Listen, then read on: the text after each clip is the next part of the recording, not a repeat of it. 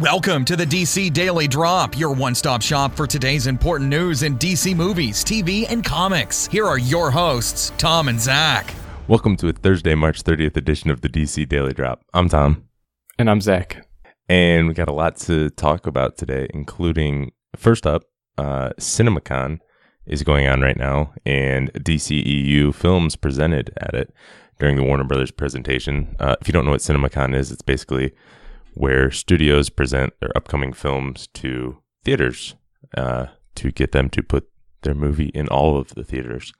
So it's pretty cool. We got a lot about Justice League, Wonder Woman, and Aquaman. So I guess just with Justice League, we'll give you a rundown of everything that happened. There's a bunch of sites reporting this. With the specific scenes, I use the descriptions from JoeBlow.com. I don't think we'll go full into the scenes, because maybe that's spoilery. If you want to read about them, there's a link in the notes, but we'll sort of go over what they covered.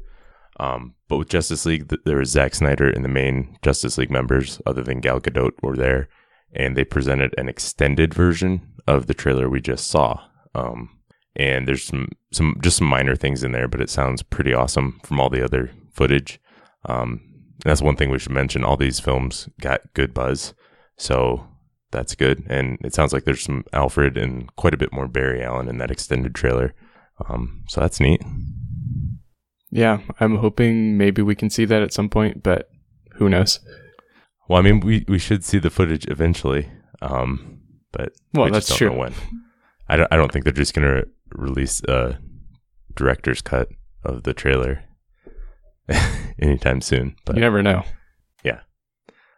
So on to Wonder Woman. They apparently showed 9 full minutes of footage from the film. And this also, this really got some good buzz. So, without getting into specifics, it sounds like a lot of Diana and Steve interactions. Basically that full alleyway scene that we've seen snippets of in the trailer, where Diana's blocking the bullets and everything. And then, some other stuff, some more footage and stuff like that. And again, this just got really good buzz. And Aquaman was probably the coolest stuff that they showed. So James Wan wasn't there, but obviously he's probably in Australia prepping everything. But they had a little featurette which showed off a bunch of different concept art, and they sort of talked about everything. So it's really cool how he described everything. Like, they described the swimming movements as being basically the same as Superman flying, but just underwater. And stuff like that. And then he went on to describe the concept art, which, it showed Atlantis, Black Manta, Orm, all of that stuff. But there's also apparently armored sharks and whales. So this movie just sounds nuts in a good way. Yeah, definitely. This movie is going to be just absolutely insane, and I cannot wait to see the special effects and just... We haven't had a superhero movie underwater, obviously. So just all the crazy cool stuff they can do with that. I'm just really looking forward to it. Yeah, and it looks like a lot of thought and effort went into this film. Obviously, every film, a lot of thought and effort goes into, but it's really cool, the world they're creating. And one thing that's exciting is Juan said he's basically making like a space epic, but it's just set underwater. So it's really cool the way they're approaching it. All right, so next up, Justice League and Aquaman are going to have virtual reality IMAX experiences. Hollywood Reporter is where this is coming from. And there's also a third unnamed movie that they're going to do something with, but it doesn't say, obviously. There's new technology with incoming VR experiences, whatever that means. They're installing pods in IMAX theaters and in other locations, and they're going to have like a bit of an exclusive run at these IMAX theaters with the VR pods and then release it to other virtual reality platforms afterwards. So obviously this is pretty new technology. I have never seen a movie in virtual reality, but it seems like a cool idea. And if Justice League is the first movie I can see that way, that would be pretty cool. Yeah. Have you heard anything about these like VR experiences before? The only thing is like, I remember with Star Wars, they did one, but it was like it was kind of chintzy, and you downloaded it on your phone and you had to have like Google Cardboard or something. And it wasn't, I don't know, it was like 2 minutes, and it was just like you got to see some stuff fly over you. So obviously it's not going to be like the whole movie. So I don't know if they're filming something separately to put into that virtual reality experience, or if they're going to take a scene from the movie and turn it into a virtual reality experience. I'm not really sure.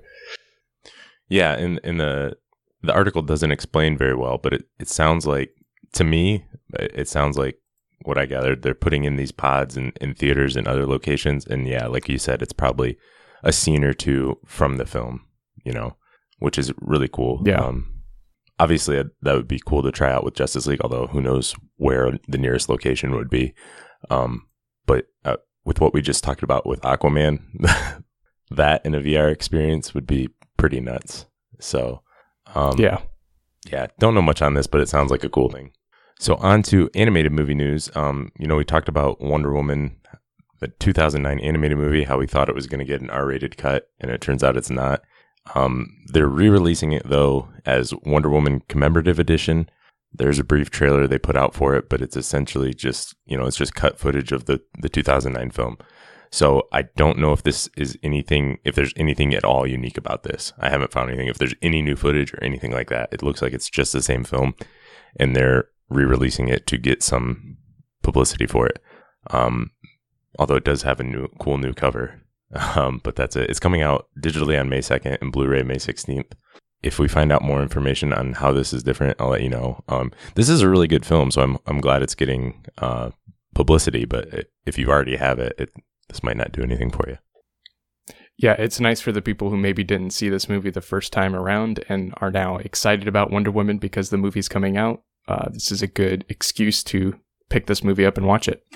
Absolutely. And then our last piece of news, we got our first look as Cress Williams suited up as Black Lightning. And this is straight from DC Comics website.